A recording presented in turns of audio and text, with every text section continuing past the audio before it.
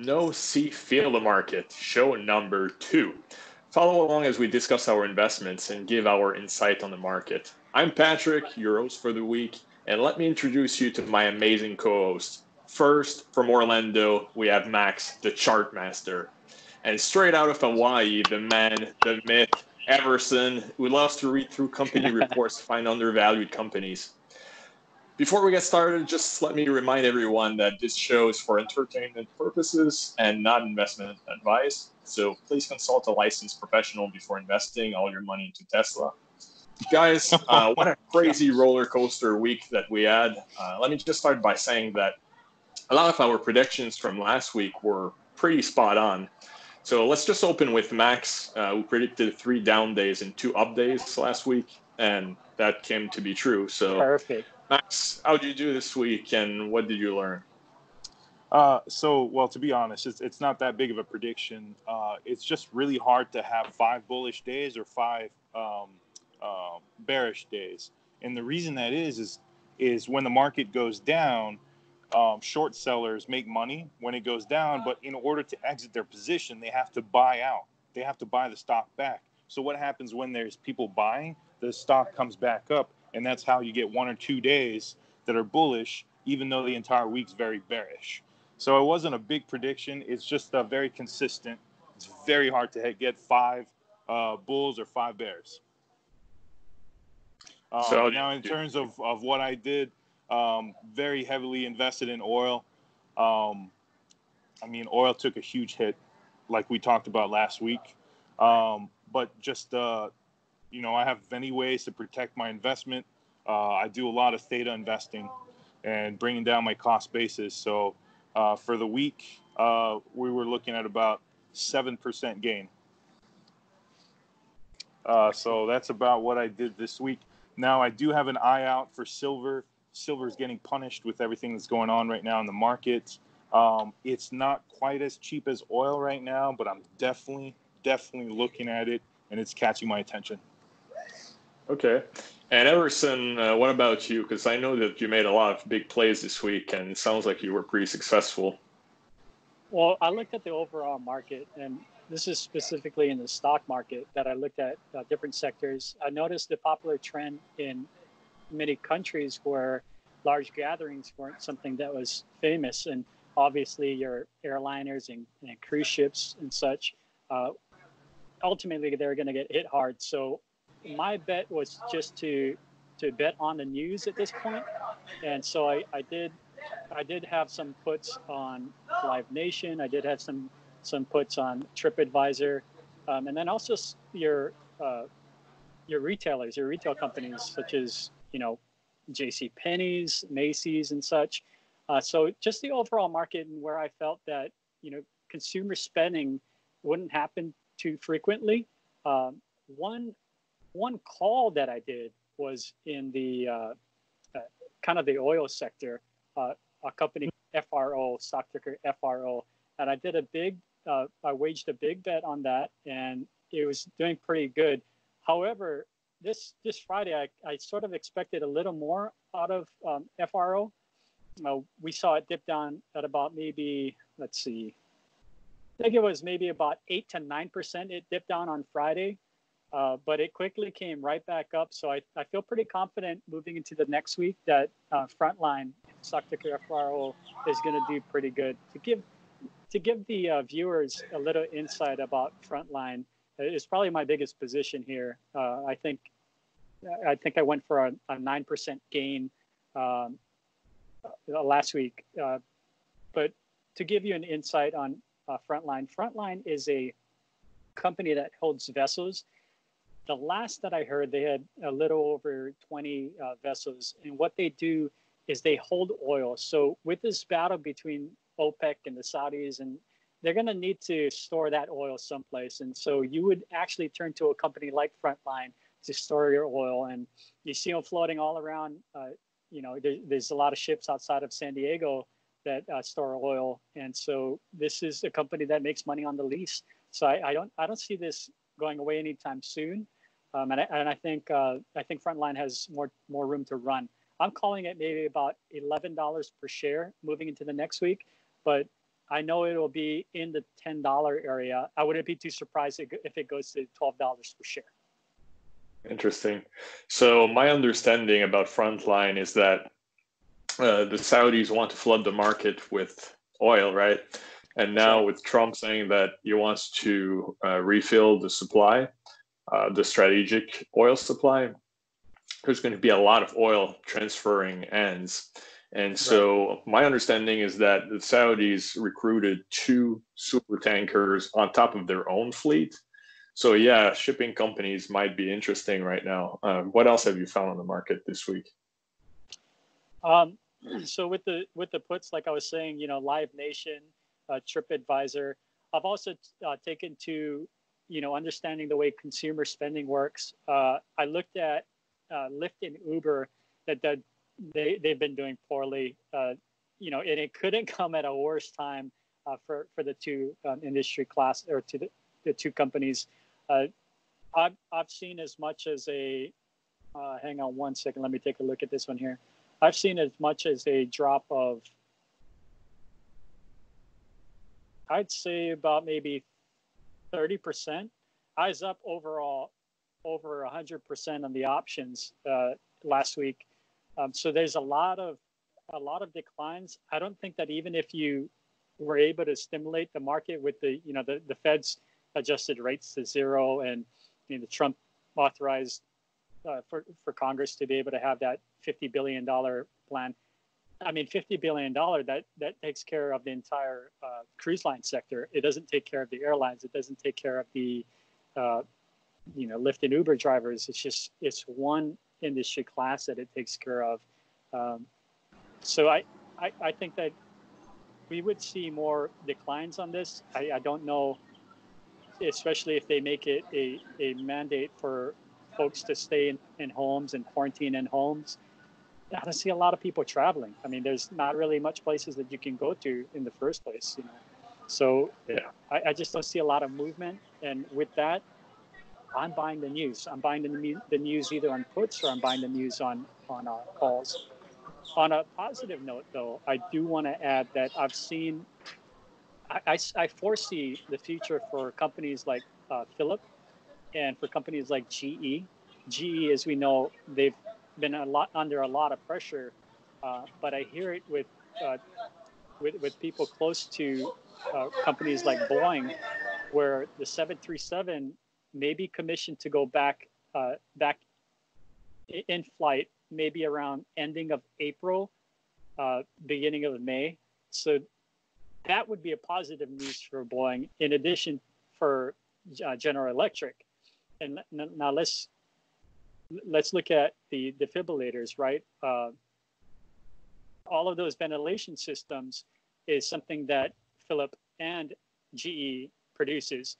And we got to look for a lot of those moving forward, with the hospitals and everything. We don't know with this virus how quickly it can escalate. We've seen it in numbers with places like Iran, where they, from my understanding, had not been quarantining, and the numbers had jumped in their death toll. So a lot of nations, battling with this virus, as we know it.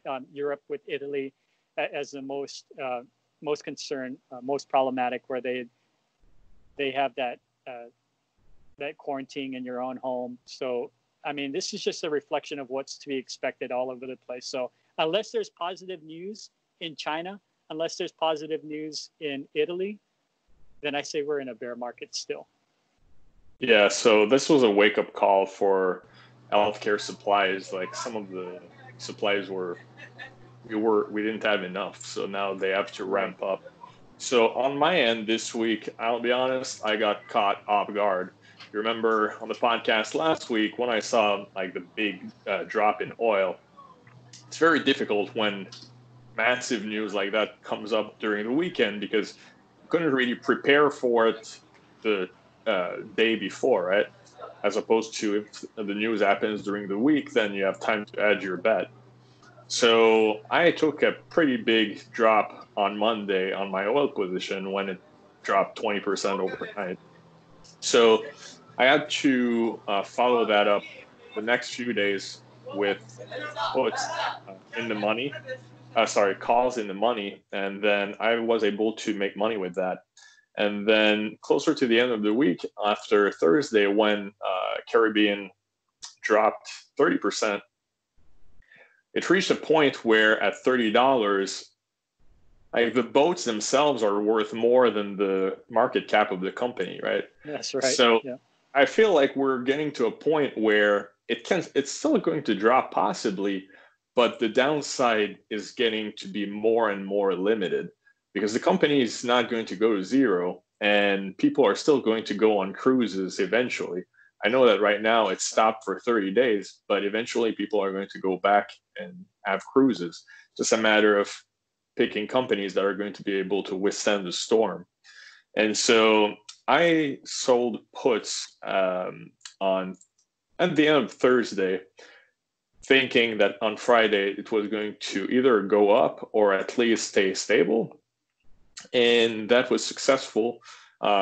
Friday, I was able to roll down from $30 to 17.5, which is a pretty big, spread, Right. and still do that, making money on the original transaction.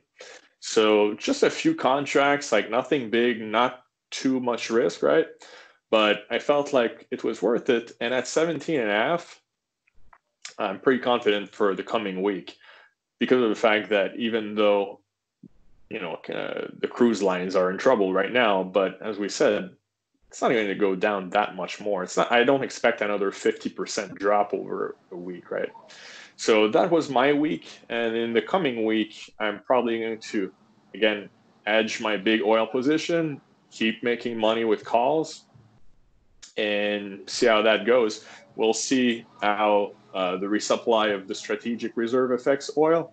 I know that right now the futures are down, but we'll see how this week goes. I mean, the futures are down over 1,000 points already tonight after the Fed cut the rate to zero. So how do you guys feel about that? That's like, it doesn't seem like it's reassuring the market at all. Max, you want to? Yeah, sure. So the Fed only has one lever, and it's the interest rates. And so now they've pushed that lever all the way down to zero, meaning in the future, they don't have any room unless they go into negative interest rates, which I don't even want to get into in this show. But so now they don't have any more leverage going forward. So they've used up that entire leverage that they've had just because of this virus. Now, sure, people are dying, but the numbers aren't that bad if you're looking into it. Only 0.9% of all the people that have died actually had no chronic illness. So if you're healthy, if you don't have cancer, diabetes, that kind of stuff, this is just a regular flu, if not a little bit milder than that. So yes, things could become worse. I think there's a quote that says it's better to be over-prepared than under-prepared for this virus. But to use up that entire leverage, plus to combine that with quantitative easing again, I think we're just going to inflate the market again.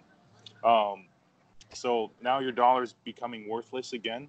And that's why I'm looking at silver. It's going down in value. Plus, it's going to hedge you in the future for purchasing power. So I know I'm very committed to oil right now, just like Patrick. But I'm telling you that silver is definitely catching my eye because it makes sense now at the price, but it's also making sense for the future just because of that inflation cutting the rates. And now we don't have any leverage in the future. So that's what I saw. Everson, what did you think? I take note at some of your bigger investors. Looking at Warren Buffett, he's about 100. I think it was about $150 billion in cash. So he decided to get out at the right time. All of your big investors, they're not willing to buy in just yet. I think it's on some positions it might be a hold, but like Max is saying, I don't see markets doing too well moving forward. When I'm actually, this is just an update on the indexes for the European market. I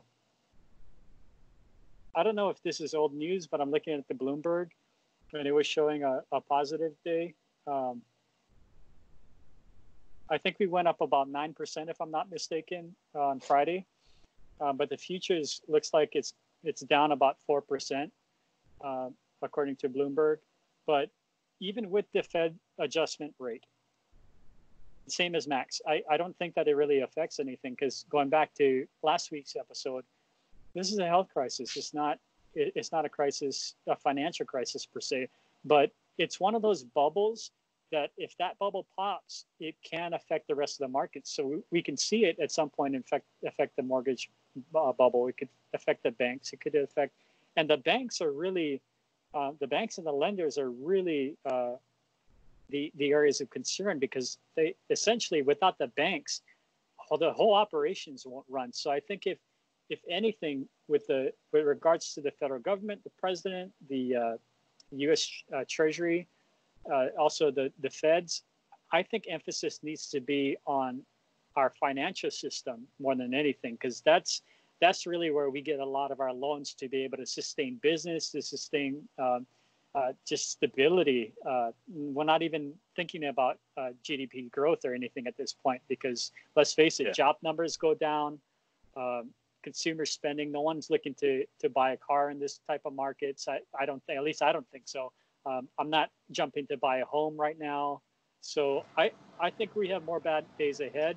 I do agree that we're leveraging at a point where we've gone too low. But getting back to what I was saying about Warren Buffett, he's actually mentioned about a week ago that he saw the market going as low as 50%.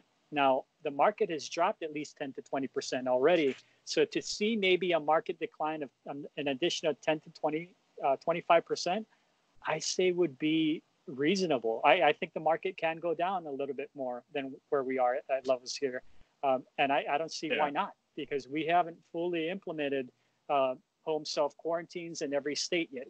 We do have the national emergency declaring fundings from Congress, but at the same time, I don't think we're at our bottom yet. I think that there's at least 10 to 20% of declines from here.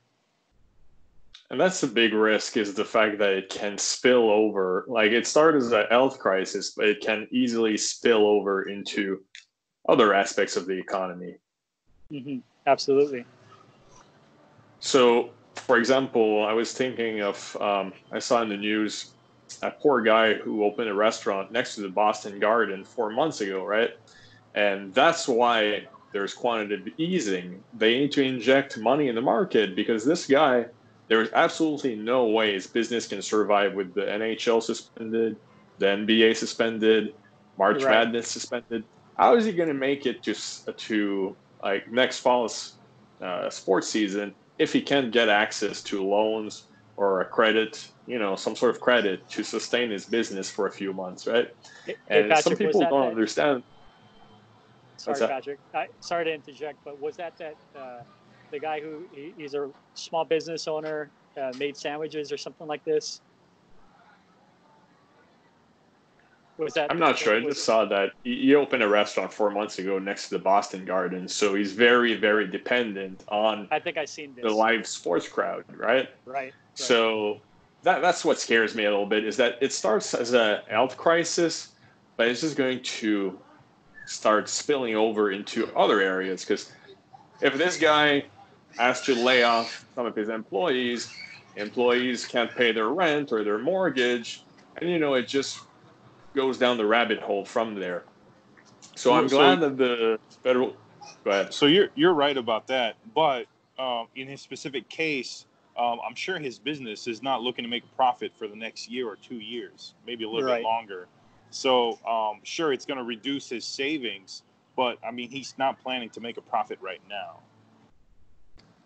Yes, but we have to think about the fact that, let's ignore this specific case, right? But in general, a lot of small businesses can't sustain losses for many months, right? They aren't well enough funded. And that's why the only thing that's going to help them get through it is having access to credit. And not that many people think of ahead of time, right? Like, we seek it when we can't get it, basically, especially if the banks start to get cash strapped. And that's why the federal government is injecting money into the market, not to give billionaires like 1.5 trillion, as I've seen online, right? So we just have to keep that in mind, and how it's going to affect us as investors. As you said, Max, it's going to affect the market, but right now the market isn't taking it too well. It's just people don't feel like that's going to be enough to support the market right now. What do you think? Well, yeah, I've that's seen that. I'll go ahead. Before I forget, I seen that maybe that news, or it might have been another business. I think it was on Bloomberg, but he was saying that as a business, his servers made more money than he did. They would go home with tips. They had a guarantee hourly. So it is a fear factor, not so much for your hourly employees. Yes, if you have to downsize your business, or even if you have to close your business because you couldn't support yourself for rent each month, you got to look at the cost that's involved with a lot of these businesses. It's a hard market to be able to establish yourself, especially in the restaurant industry and the retail industry. So, I mean, unless you're a company, I believe, like Costco or Walmart, where you're selling products that people need and people want, it's hard for people to be spending money at your local diners and things when they're thinking cost cutting. They're thinking, I might lose my job in the next few months. The companies might downsize. So it's not a time that we, maybe you're the type where you think that the coronavirus is a big deal, right? It's just the flu. Like a lot of us, or a lot of people that I've heard, even if it's just the flu, it will affect companies. It will affect businesses, and therefore it might affect all of us. Yeah, it's the entire chain. It starts at the top and trickles down, like, to the supply chain, right? So we're talking about this specific person, right? That restaurant, but it's going to affect all of the entertainment industry, for example, because they tell you try not to go to the restaurant if you don't have to. There's so many sports events that are canceled right now, so all of that affects the tourism industry. So it's just one thing leads into another, and everyone gets hurt that way.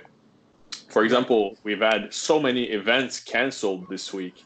Like, just briefly, if you want to talk about, I believe you had puts on WWE, Everson. Oh yeah. That's one of the entertainment sectors that I had put in puts on. And what's interesting about that is that they have one of their biggest events of the year coming up, WrestleMania, right? WrestleMania, and the city of Tampa wants them to cancel it.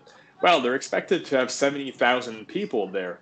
So that's a lot of people, a lot of travel that won't happen, a lot of hotel rooms that won't be filled. Absolutely. It's just, it's a massive impact on the economy. So when we say that it's a mild type of flu, right? But it's not just the health crisis. It's the impact that it has on the entire economy at every level.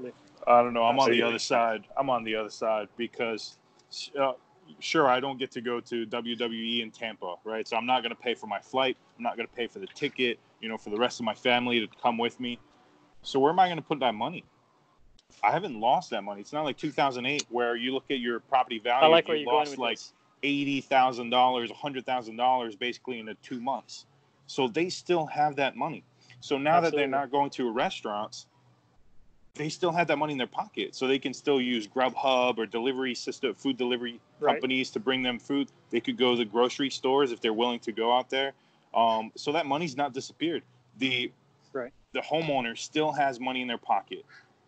Now they get to choose where they reallocate it. Maybe they're going to invest it into their kids and start saving for their education, college, or whatever it is, instead of going to Disney World, SeaWorld, Universal. That's all closed right now.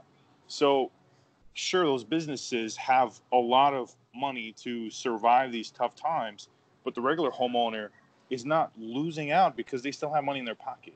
And now, if you're looking at the NBA, most teams are actually paying for the workers. Disney is actually paying their workers to stay home. But how So long now can they they're not even sustain working. Max? What? How long can they sustain that? I'm not sure, but to me, we're looking at a month, maybe 2 months more of this stuff. Um, I'm on the side that this is not a big deal. You're right, it is a chain effect, but it's not making money disappear. It's just reallocating it. And so, yeah, sure, you can start shorting entertainment stocks, but you could also start investing into health care sector. You could also go into energy, um, and then like consumer staples. For some reason, people are getting into this habit of storing toilet paper. You know, that's the big news. Where's the toilet paper? Um, The new gold. yeah, but the interesting thing is, every time I go to a grocery store, I'm having a conversation with the managers and the workers, and I'm saying, you know, are your sales up? And most of them are like, no, our sales aren't that up. Or maybe one specific day went up. But so it's not that they're just buying toilet paper. They're actually, they stop spending on other parts. You know, maybe they're buying a few less cookies or less fruits or whatever it is. So the grocery store, even though they're selling out on toilet paper and hand sanitizer, they're not making more money. So I I just think thought I that have was to. really interesting. I see where you're coming from with the quantitative easing, but you know, quantitative easing only works now when people spend money.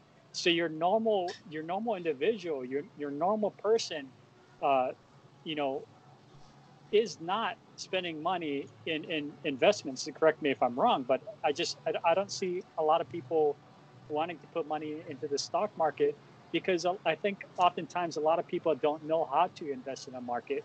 Uh, you know, many people, in my perspective, wouldn't even know how to short a stock. Needless to say, how to put a puts on a stock.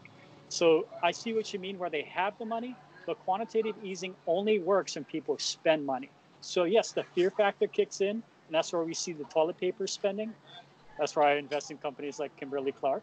Um, but without that fear factor, you know, people are spending money, but they're spending money on particular products. They're spending money on food.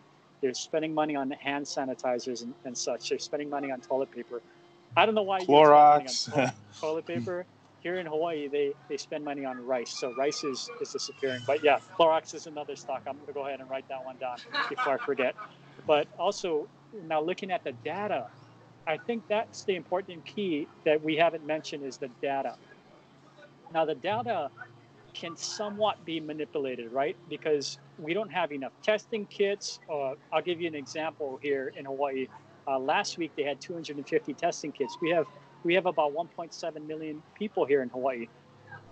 You would first have to call in advance to let them know that you're showing up to these testing facilities, and then they can prepare themselves for your incoming, and then they can go ahead and test you to see if you have the virus or not. So there's the data is sort of misconstrued, and we won't find out the. I don't think we would find out the full impact on the data until maybe even April or May, or maybe not at all. Because how do you find out if someone had the virus but recovered in 2 to 3 days, or maybe a week, or maybe 2 weeks, right? I just heard a report on the news that said uh, that the coronavirus was not airborne, but you can catch it in the air. So I don't know if there's any truth to that, or you know, So you always have. it's through moisture. So if somebody Right, coughs, yeah. right. So I mean, in essence, I think that becomes airborne, right? But there's so many facets to it. But on the upside, I did want to mention, because while we're doing this segment, I did see that the Korean markets on futures is up and gold is up. So I think off the show we were talking a little bit about how you felt that commodities was going to do pretty well with it. So I just wanted to mention that gold is up in the futures. So let me just ask you guys something that we might be of interest to viewers. I personally don't really believe in investments that are based on a relatively short-term crisis, right? Because to me, that's more speculation. Right. We don't know how long this thing is going to last. All we know is what it is right now, and we can kind of presume how things are going to be in a year or two, right? So how do you guys navigate this short-term crisis. Personally, I'm doing investments that are very short-term, right? Like I Right. can somewhat kind of predict what's going to happen in the next week, but I can't tell you what's going to happen in the next month. So how do you guys view this like opposite factor of investing for the crisis versus investing for after that, 1 year, 2 years, 5 years out? Go ahead, Mm. Emerson. Well, so that's a good question.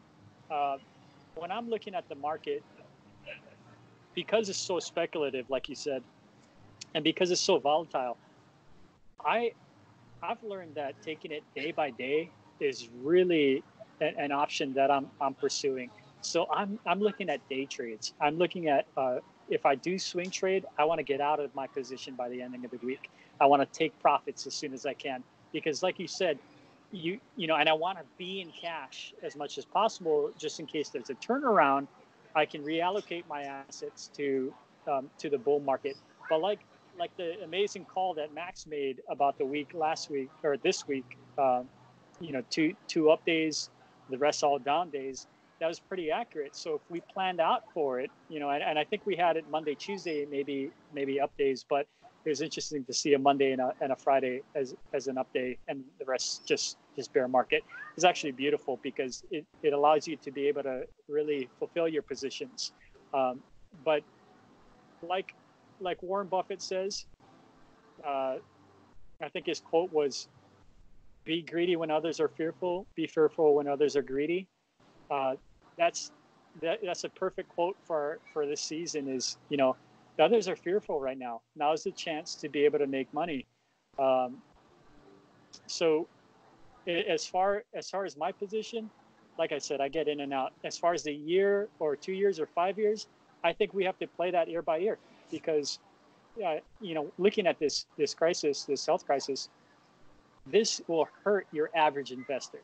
I'm talking about your investor that's maybe not too savvy with what's going on in the stock market. Maybe they jumped in because of maybe they jumped in when it was the Robinhood, move.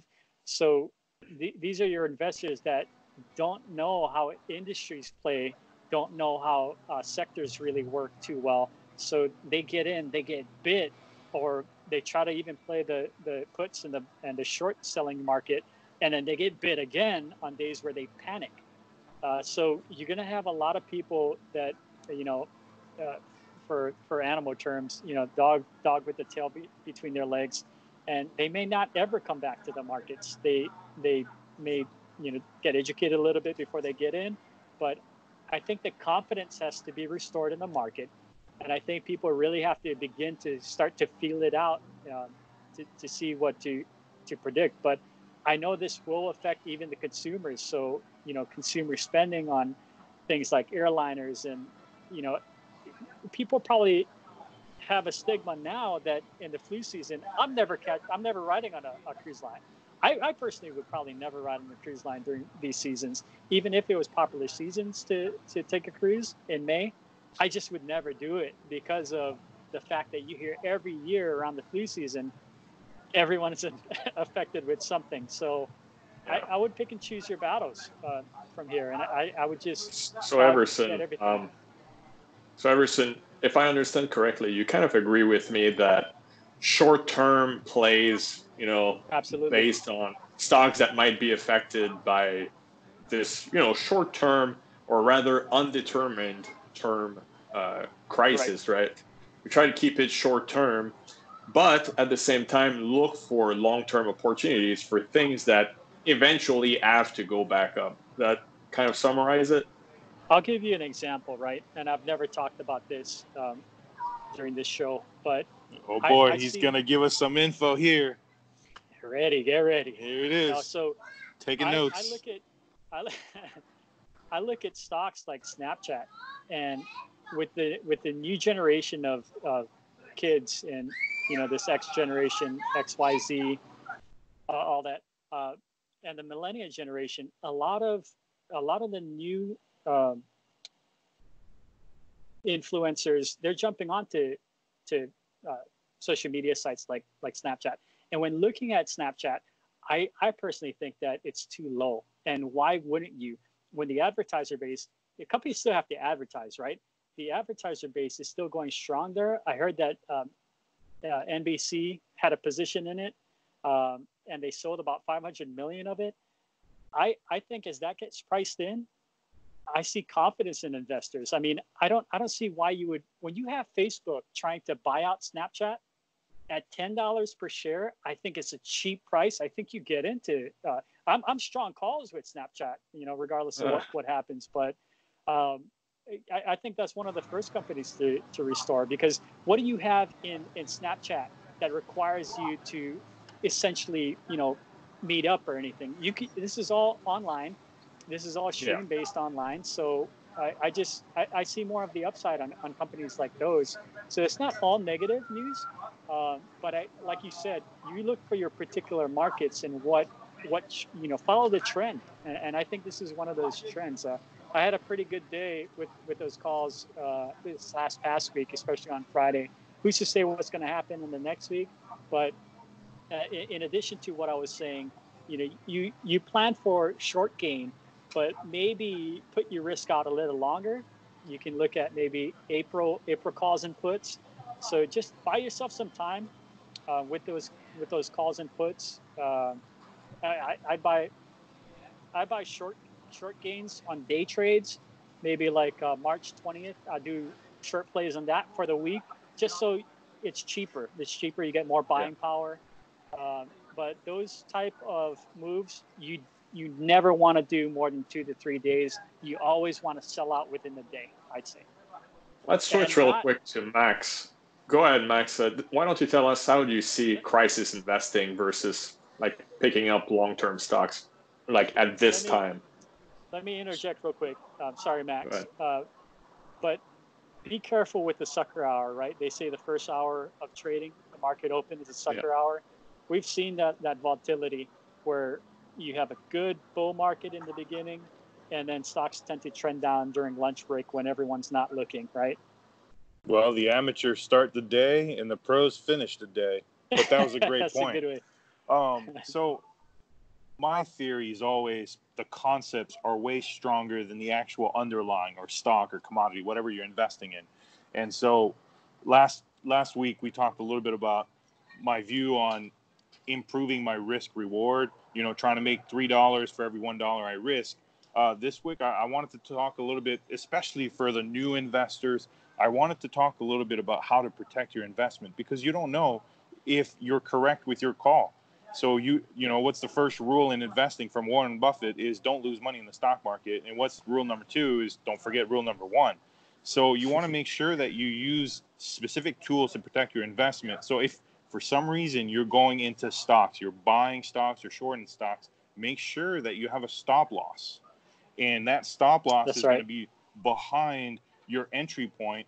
And so you can calculate your exposure to the market, how much you're risking. And now if you're actually going to be a little bit more advanced and you're going to go with options, anytime you buy an option, the value of that option is how much you're risking. And so I think, Everson, I was trying to get to see how much of that full value of the option you were considering risking, because some people will just say I'm only risking 25% or 50% of the whole value of that option. But anyways, for the viewers that are just starting out with options, just consider that full value, 100% of the value of the option that you're paying as your total risk. And especially in times like this, you need to make sure that the charts, the fundamentals, the news are going to make it possible for you to triple that. Right.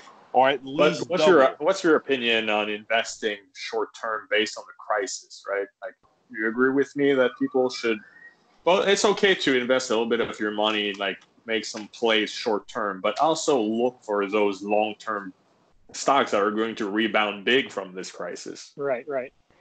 Yeah, I mean, if you're looking at long term, I told you, I've said it many times, silver, oil.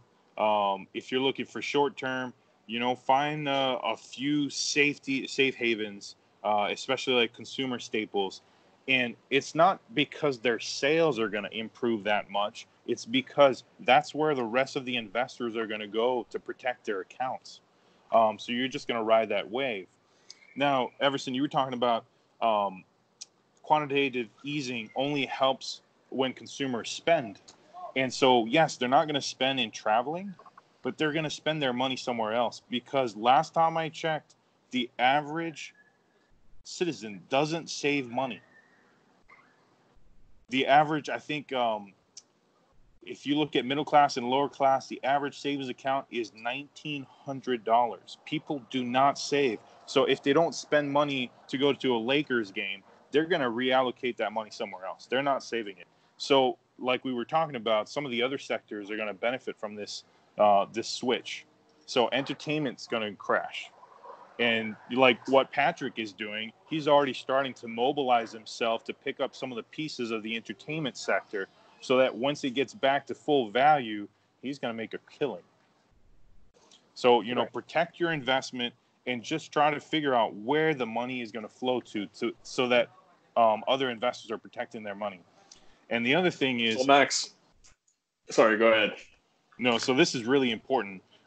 In 2008, we had 63 to 65% of the average homeowner invested in the stock market. 63 to 65%. We went all the way down to 52%. And with what, this bull run that's been 12 years, we've only gone up to 55%. We've only increased it by 3%. So what they were trying to do is incentivize a lot, 10% of the homeowners to get back into the stock market. Well, in these times, that's not happening. But we'll see. I mean, just make sure you protect your investments and use concepts. The concepts are a lot more important than where you put your money. Give me any stock and I'll make money on it because I'm going to use concepts. So, tell me a sector where it's getting pummeled and we'll find a way to make money. Actually, that lets me transition into something we wanted to talk about, which is commodities. We're both pretty invested in oil, right? And you were bringing up silver. Let's talk about silver a little bit, because it's been losing a decent amount of value the past week. And a lot of people have the concept that when the stock market goes down, silver and gold go up, and when the market goes up, silver and gold either stay the same or go down. So tell us a little bit about what's going on with those commodities and how we should be looking at it right now. And I know that you're a big fan of silver, but if we look at the past 10 years, it hasn't really gone up much. So this question's for me? Okay. Yeah. So silver is always going to follow gold because there's a specific ratio, and people will always think about protection through gold, not silver. So once gold gets too expensive, then they start finding a second place to put their money in. That's going to be silver. And yes, you're right, Patrick, that when we're talking about inflation, when we're talking about volatile market, people are supposed to put their money into silver and gold. But that's not happening. And if you look at 2008, when the market was crashing, it was obvious there was a 3-year delay for gold and silver to start coming back up. So gold and silver will go down with the market for some reason, because people are taking money off the board. They're scared. Then they finally get their mind back and they start trying to figure out, where's the safest place to put my money? That's when silver and gold will pop. And it will pop. It's going to get overvalued. But the reason why I like silver is because I do a lot of investing through Theta, and I like to buy stuff at the bottom of the barrel. And silver is getting very close to the bottom of the barrel. Think about it. In 10 years ago, it popped at 55 if you're looking at SLV.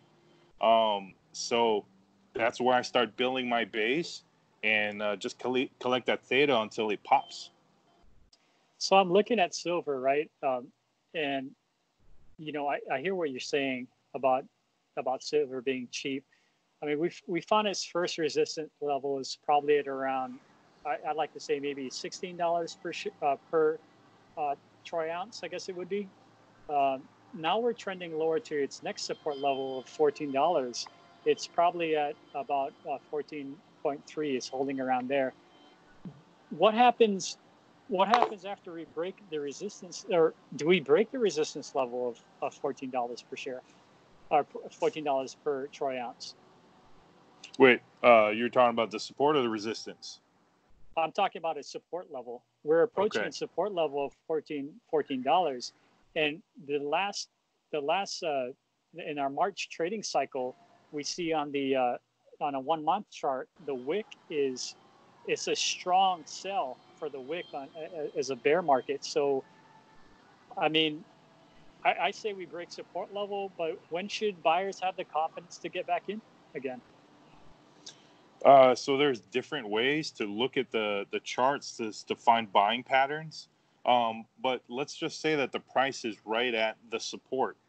I don't buy immediately.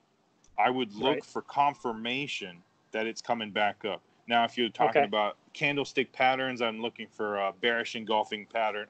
Bullish engulfing pattern. If you're actually looking at different the MACD, you're looking for a crossover, or you could also look at moving averages where the short term crosses above the long term. There are many different ways to set up your charts so that it gives you a buying signal. Once you have confirmation that this might be a support, then you can go ahead and buy your calls or buy your positions. And then if it goes up, you make money. If it doesn't, remember we talked about you have a stop loss or you have, some protection factor. That way you're only risking a certain amount. And so you're not risking all the way to zero, if that makes sense. Right. So I see it's kind of done that where, going with what your call was, I see it kind of going to 1460, but after 1460 per ounce, I see it sort of ticking up a little bit. So I guess my question for our viewers would be, have we sort of, with the way the charts look now or the way the fundamentals may be looking right now, are we at a point where it's a safe place to buy in? I don't think so yet, just because of the fact that people are using it as cash, which is what's intended, right? When the market is tough, people want their gold and silver to use as cash, basically. That's what they bought it in the first place for. Right. So I think that we're not there yet. As Max said, it's going to take a little while for it to actually go back to what's, I think there's still a bit of a downturn continuing for a little while. Silver. Well, I just wanted to add this, that, we're getting to a point where if it does turn around, this would be a triple bottom, which is very strong. But if you zoom into the hourly chart, my short-term moving average is still way, way below my long-term. And so it's not giving me that signal to get back in. But the thing is, I'm kind of like Warren Buffett with silver. I'd rather buy early than late just because of what it is. So you had talked a little bit about, some of the big investors weren't really going into the market, but Warren Buffett's already started to deploy his positions out there. So I always buy a little bit behind Warren Buffett, but not too much. So let me just ask, disclaimer, we both have a big oil position, as we've mentioned before, right? But why would someone right now buy silver over oil when oil is at almost the bottom it can ever go? Well, so is oil. Oil is pretty cheap as well. Yeah, I'm talking about oil. Exactly. Why would people buy silver over oil right now? I think they're both cheap. So, Everson's correct. Both of them are very cheap. Now, if you're actually looking at purchasing power, oil is way cheaper than silver. So that's why I'm saying that silver is giving me those sexy eyes, but I still have my girl right here, oil, and I'm not leaving her. But so that's if you're comparing it in purchasing power. Now, silver is always going to gain value over the long term. Oil is on the opposite. Long term, it will diminish in value. Now, maybe not in dollar amount. The reason is because things like quantitative easing and cutting rates, inflation. So to me, I like oil a lot better just because the premiums are better. But someone could go with you can't make a wrong choice. If you're not very good at trading, go with silver. It's going to be safer for you. It's going to be more consistent. If you're a little bit better with oil, you're going to make some really good money. And so my rule is always, if you're a beginner, try to aim to make 1% per month. 1%. If you add it up, that's 12% a year. That's way better than the market, which is supposed to be 7%. If you're intermediate, you're aiming for 2% a month.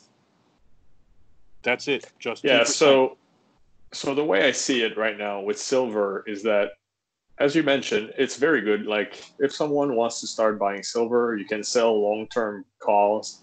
It's pretty safe, right? Not too complicated. But the reason why I like oil so much right now is because I can conceivably see oil going back up 50%. Pretty easy, right? As opposed to silver, do we really see silver going to 22, 24 in the next months? I don't see it personally. No. But I can definitively see oil going back to $10, $12 within a few months once the economy starts picking back up, because we all agree, I believe, that the fundamentals of the US economy are strong. Yeah, we're having a pretty big setback right now, and 3 months from now, when all the earnings are terrible, people are going to be pretty angry and probably say that the stock market is terrible. But overall, the US economy is still strong, and the government is really pushing through that support for the market right now. Hey, so Patrick, that's why, yeah. I want to interject something. You've Sure. mentioned about that. How much of it is priced in, though? How much of, we got the coronavirus, you got the declines in oil, you got the declines with the commodities market. How much of the economy, how much of the bad news, how much of all this negativity is priced in? And, that kind of determines where the floor might be also, right? I It's agree overly with you. priced in. I'm not sure, because I believe it's priced in for the first wave, but we don't know what's going to happen in a month. Are the cases going to keep going up? How long are people going to be shut in their house, right? We don't really know what's going to happen. Right. So, and also, if we do break the bottom, well, then that's when the floodgates open. People are just going to keep panic selling. And then it's like the falling knife scenario. It's going to be oversold. I agree with you that it's probably already a little bit oversold, but when panic kicks in, that's when things go really bad. I always think about in 2008 or 2009 when Microsoft went down to $12. Can we really think that Microsoft is a $12 stock? Absolutely not, right? No. But everyone was selling. So I think that's what the danger is. So real quick, the reason why I say it's oversold is because let's just say that all the information we have about the coronavirus, the oil, fits into this box. Then you can also add that there's a fear factor. So we are oversold by a fear factor, whatever that multiple is. And so that's why I say that we are currently oversold to what the information we have. So that just goes to Everson's question about, is it priced into the market? My answer is overly priced. That's just, my point of view. But if it's overly priced, wouldn't we see some buyers returning back into the market at a better rate than what we're seeing now?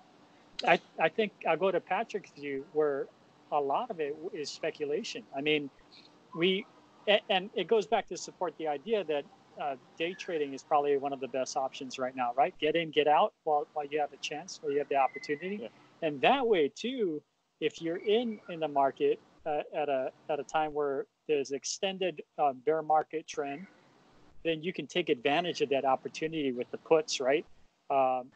So I'd have to go with Patrick on that one, where I do understand that it's oversold. I mean, anyone can see clearly that this is an oversold market, but at the same time, I think that fear factor isn't priced in. I think we have a lot more that we can price in on a fear factor, because what happens if we do end up self-quarantining in our homes for about 2 weeks, and then at the end of April, data becomes worse, and now we're stuck in our homes for another month. In the month of May, you don't get graduation ceremonies. That means less spending on your consumer products. How can companies survive, especially small businesses, survive off of this? And what's that number to small businesses per state? that would maybe at that point file for bankruptcy or file for some kind of national protection, right, from the federal government to sustain their small business. I think a lot of small businesses get burned in this. I think a lot of weak airliners and weak cruise ship companies, they get burnt out of this, and maybe some of them file for Chapter 13, Chapter 12, or just flat out just that's the chain effect we were talking about earlier. Right. I think that now is a good time to switch over to the chart zone with our expert Max. Max, this week's going to be pretty big. There's already, as we mentioned, the future is down 4.5% already. It hit the trigger to where they had to stop the futures for the night. Where do you think this week is going to go, and what do the charts say? Like, are we bracing for another big loss this week, or what's the bottom? Well, I'm going to shock you guys that this week's going to be a 3 bull, 2 bear week. And the reason I say that is because of the news that was just released.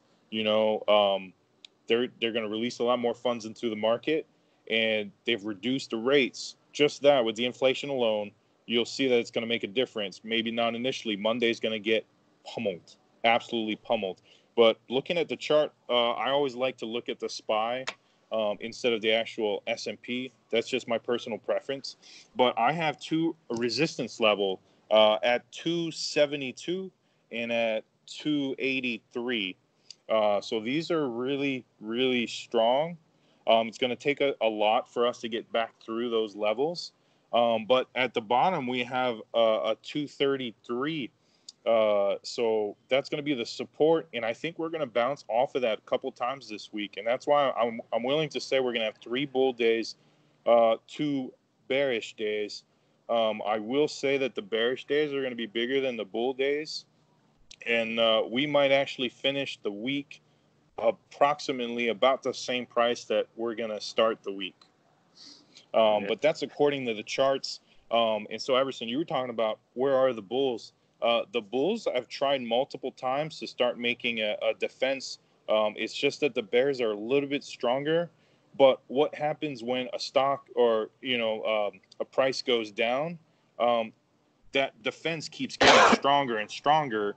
Because, let's keep the numbers simple. Let's say 100 bulls come in and say, you know what, this price is way too cheap for me to stay out. So they buy in, but they get pummeled by the bears. Well, the level that's cheaper than that, you're going to have more than 100 people that are willing to say, you know what, this is too cheap. So every time the bulls are putting up a defense, it's going to get stronger and stronger.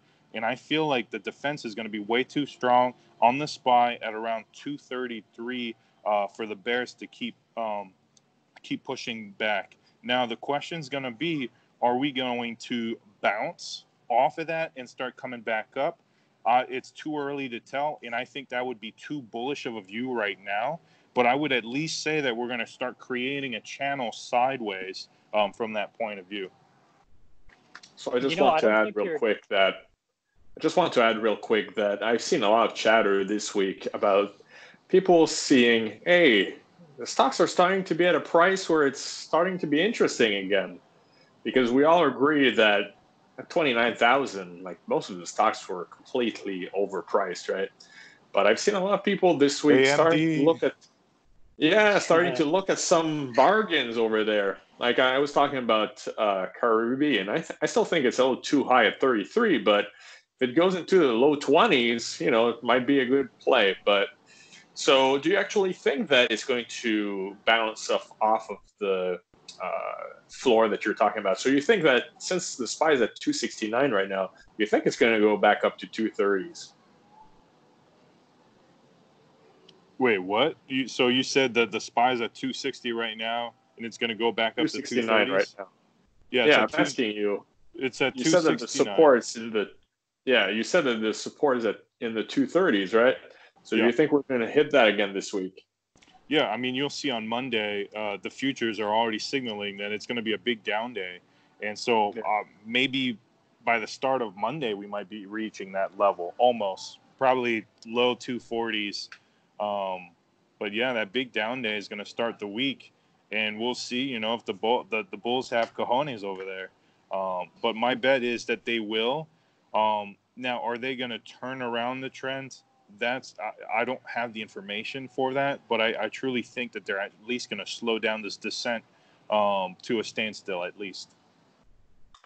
Yeah, that was my point, is that people are starting to look for bargains, right? People want to invest, but the problem is that every time the news come on, the bad news kind of puts a lid on any recovery. Like that's what keeps the Bulls from actually winning, I believe. What's your view on that? Like, how do you think the news daily are affecting it? So there's a big reason why I try to stay away from the news. It's just because my point of view is it just stirs too many emotions. And so it gets people to sell their positions low, and, it gets them to buy high. The reason is because they keep thinking, like, let's give it to oil. Oil drops 50%, and then people are like, oh my gosh, this is the worst investment ever, and they get out. So they just bought high and sold low. Right. And that's just what happens when those emotions are stirred. And that's what the headlines of news do to people. They just get them stirred up. So right now, people are just so scared of what's happening, overly scared, in my opinion. But they're scared, which is the fact that they are scared. And so they're just overly selling their positions. But I'm telling you, we're going to have a lot of bulls at that level at 233, and I'd be very surprised if for some reason the Bears are able to break through that level. Now, I don't know. We'll see. We'll see. I'm going to say that this week is a 3-2. The Bulls are going to show up. They're going to show a little bit of moxie.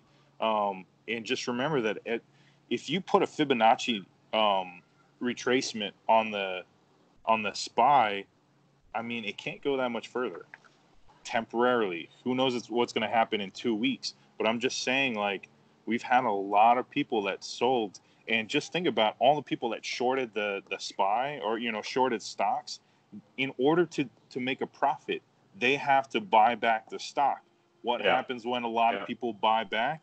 The market has to come back up, even if it's just temporarily. So do you actually see a short squeeze this week or down the line eventually? To be honest, on the TV show Billions, they talk about short squeeze all the time. To me, I don't really pay attention about the short squeeze. I'm not really sure when they're going to start buying to get out of their positions. All I like to do is just look at the emotions in the market. The shorters actually add a third dimension to the charts, and I'm not at the level where I can predict where that's going to be. But if you're looking at if you're looking at the SPY and you're getting the SPY to cross above 275, you're going to see a lot of people getting out of those shorts positions because they're going to lose a lot of money on margin. So I'm not an expert on charts, but what I've seen is that they're calling the bottom to be about 20,750 on the Dow Jones. What do you think about that prediction? To be honest, I would say that's too low. That's too low, at least temporarily. The reason is because, and that's what the news does. They always tell you that things are way too good than they are, and they're way too worse than they are. So that's a big reason why I try to stay away from the news, and I try to evaluate the information from the charts because it's not filtered in any way. I'm getting direct information from what the market's accomplishing. So I would say that's too low a number. The Dow has dropped 6,000 points. But you don't think it can drop another 3,000? So the market's going to get tired, right? It can't just go straight down to zero. There's a point, like the short sellers have to buy out their position. Now there are multiple people that will start buying positions just because they think it's too cheap. An example, Warren Buffett's already started to buy positions. So just looking at what the market's done in the past 3 weeks, it's just been a straight drop going through multiple support levels, which haven't really slowed down the market. Well, actually, they did a little bit, but I think now we're going to start seeing more of a fight from the bulls, even if it's just temporarily. I keep saying that, but it has to take a break. It's going to get tired. It's not going to keep going in the same direction for a long time. It's more balanced than that. Right. And the close, Everson, what do you see coming this week? What's your opinion on, like, what are we going to see this week? Well, as you folks are talking, I'm taking a look at the Dow Jones Industrial Average, and on its intraday, I'm seeing it's bouncing anywhere from 2.58% to about I seen it at one point it was up closer to 3%. The S&P 500 in intraday trading was at 3.62%. I think it might be right in line with what Max is saying. As much as I've been a bear recently, and I would love to see another bear week, I think we could see prices, because we've got to look at the value of these companies. It's not like revenue is going away. It's not like earnings is just going away. Maybe we get a correction in earnings. Intraday for oil is down 20% overall, maybe closer to 30%, but that's a different story in itself. But just sticking to the stock side of everything, I do see maybe not in particular the 3 days bulls. Maybe we see maybe a 2-day bull and a 3-day bear market again like last week. But that's why we leave our technical analysts to Max. I'm more of a fundamental guy, and I'm a little biased. Like I said, I'm a bear guy right now.